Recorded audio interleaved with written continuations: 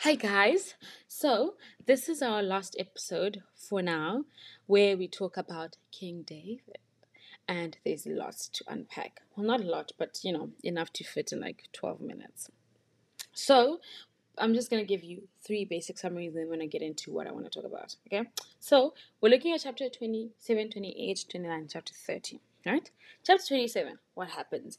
David goes and starts to live in the land of the Philistines because he didn't know what to do anymore because he was like, if I keep running from this Saul guy, he's going to catch me and like I'm gonna die. So he goes and he lives with the Philistines for a year and 4 months, and Saul stops pursuing him.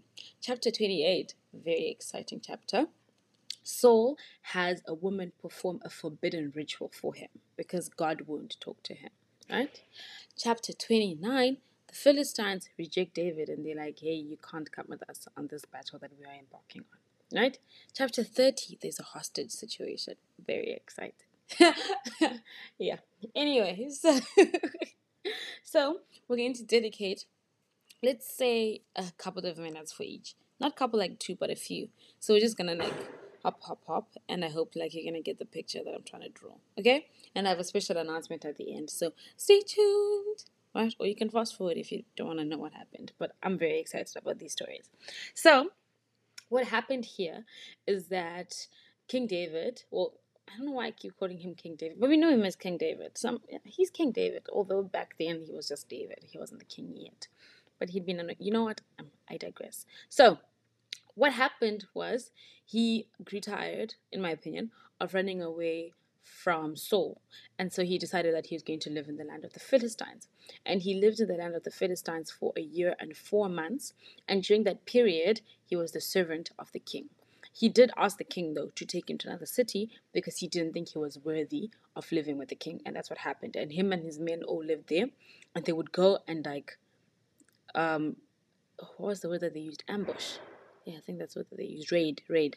They used to raid other towns and leave no one alive. Men, women, children, everyone would be dead.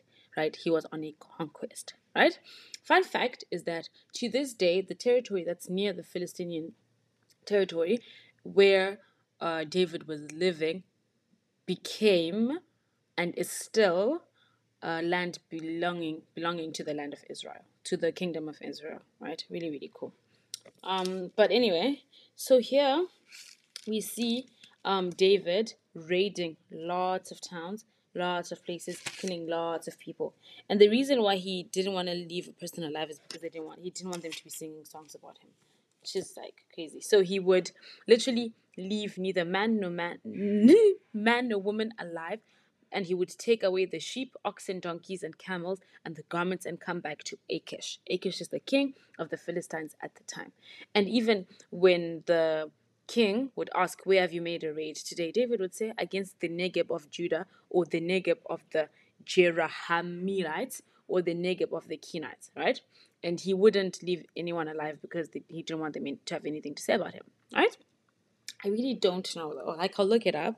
I don't know why he killed so many people.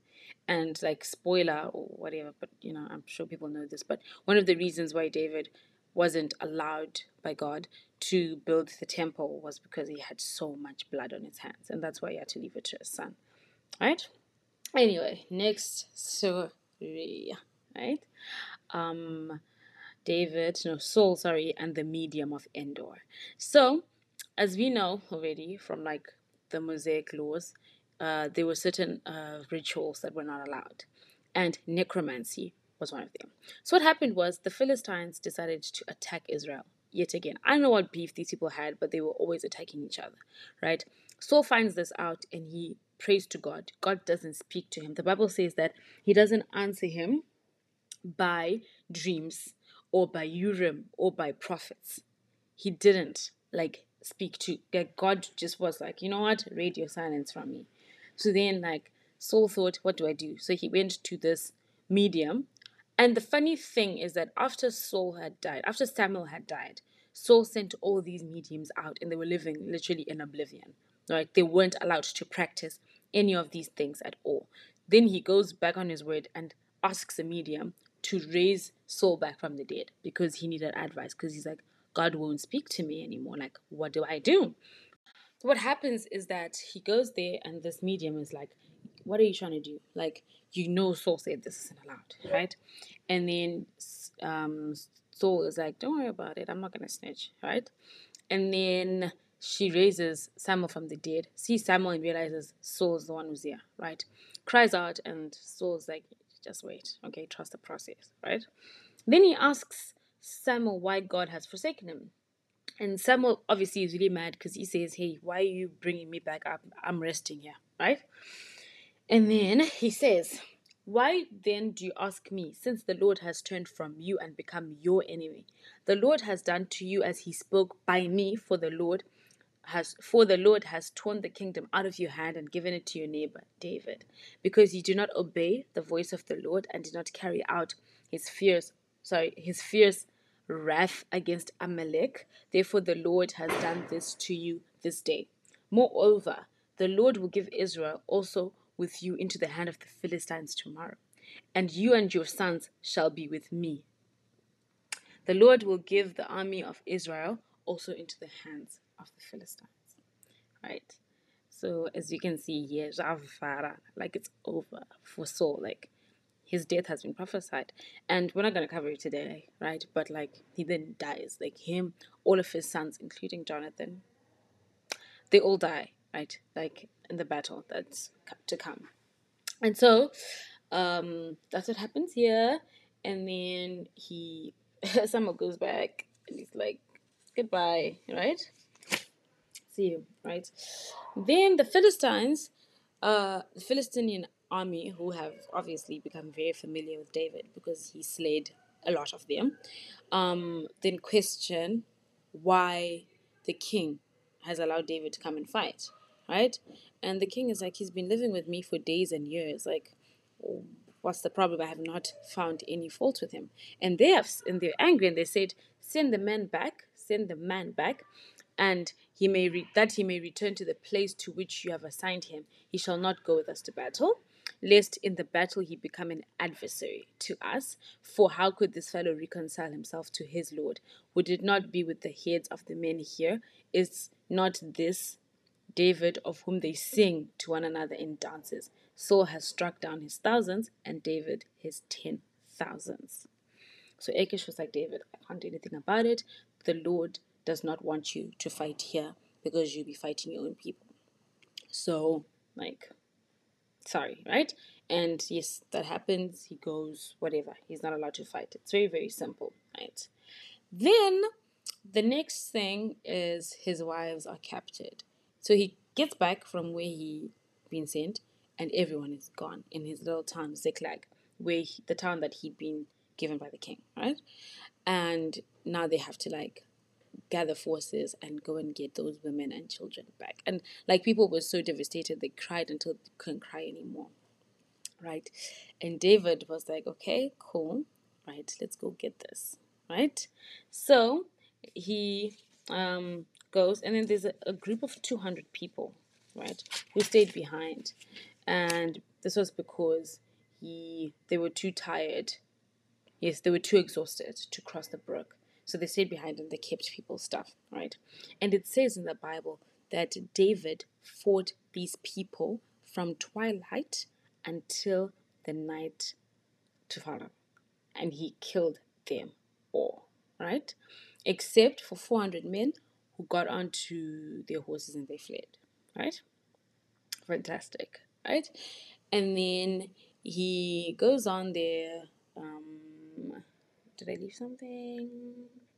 Yes, and then he goes back and he gets everyone and everything back. It says that nothing, no small thing, no big thing was missing. He got everyone and everything back and he gave it to the owners, right? Then, interesting thing happens. Now, the rest of the army have gotten things. They even gave David and they said, "Wow, right? Hero, right? You can take this stuff." And then they get back to the 200 men who were too tired to cross and try to like deprive them of the things that they had, the spoils of the war, saying, "He didn't come and fight with us, so why should you get anything?" And David said, "No, that's not how things work here. These people were protecting our things." And so he made it a law and legislation anyone who was part of the battle, be it taking care of people, fighting, keeping stuff safe, everyone gets the spoils after the war. And he made it a law, and it's apparently still applies like to this day, that if you go to battle, doesn't matter where you were in the battle and you weren't even fighting, you get something because you contributed, which I think is really noble, right? And that's it. That's it. So now what do we learn? There's this passage I want to read for you, and I hope it doesn't take 5 minutes. But like, I found it like very like great for like this last episode. So hear me out. It says, when life implodes. The story of David at Ziklag is a story about the faithfulness of God, God's complete restoration of the families and possessions taken by the Amalekites. Those are the people who kidnapped the wives and the kids, including David's wife, right? Lends this scene as almost cinematic quality. It is the happy ending we want for all our stories. Indeed, there will be a happy ending for every story the believer inhabits, though we do not presently see how this could be. What makes the happy ending of Ziklag so remarkable is that God restores what was lost when life looked utterly hopeless. Exhausted by Saul's relentless persecution, David had sought relief by sheltering among the Philistines. Yet even there he was rejected. Although David had earned the confidence of the Philistine king, Achish, the Philistine generals did not trust him. He was sent away despite being, as Achish put it, as blameless in my sight as an angel of God. It would only get worse. Returning dejectedly to his camp at Ziklag, David discovered that the camp had been destroyed and all the women and children captured. Staring at the ashes of Ziklag, he must have wondered how his life could go from bad to worse so thoroughly and quickly. Not only this, but his own people now turned against him, wanting to stone him. Yeah, that happened in verse 6 of chapter 31. 30, yes, 30. What was left to do? Only one thing. But David strengthened himself in the Lord his God. With every human source of solace taken out from under him, there was nothing left for him to do but to turn to the Lord. It is clear that David did indeed trust in the Lord in that moment. For when he had successfully rescued his wives and children, while some of his comrades spoke of the spoil that we have recovered, David corrected them. He spoke of what the Lord had given them. He had preserved them and given into their hand the band that came against them. Look at this, never forgetting that God exists. Fantastic content. While life implodes, we have a choice. When life implodes, we have a choice. Sorry. Two paths lie open before us. We can crumple in defeat and despair, wallowing in self pity, or we can strengthen ourselves in the Lord, banking everything on what we say we believe. What we now, perhaps for the first time, are being forced to truly believe. Yet we today have far more abundant reason to trust in the Lord than David had, for we see David's greater son, Jesus Christ, crucified and raised. We know with utter certainty that when life falls apart, it is not a punishment for our sin. Jesus took care of that. Our adversity can only be for our ultimate good, sent from a loving Father. Right? So, I guess to end off this little series, I'd love to say that if there's anyone that you can hold as a role model in the Bible, it has to be King David. I don't think there's anyone with better qualities than King David. He was so patient, so kind, so humble, very ruthless, but like only on the battlefield. Only on the battlefield. In other aspects, in other areas, he was very, very soft, he wasn't very quick to respond. And I think those are things that we should want to have. If you were to parallel him, like with Saul would be exactly what we don't want to be. They would have qualities that we don't want to have, and he would definitely be someone that we don't want to, emulate at all. And so, I guess what I have to say to you guys is be like King David and less like King Saul. So, for now, we're done with King David. I hope you got something from this. I really had fun reading these stories. Not consistent with uploads, but I'm sorry.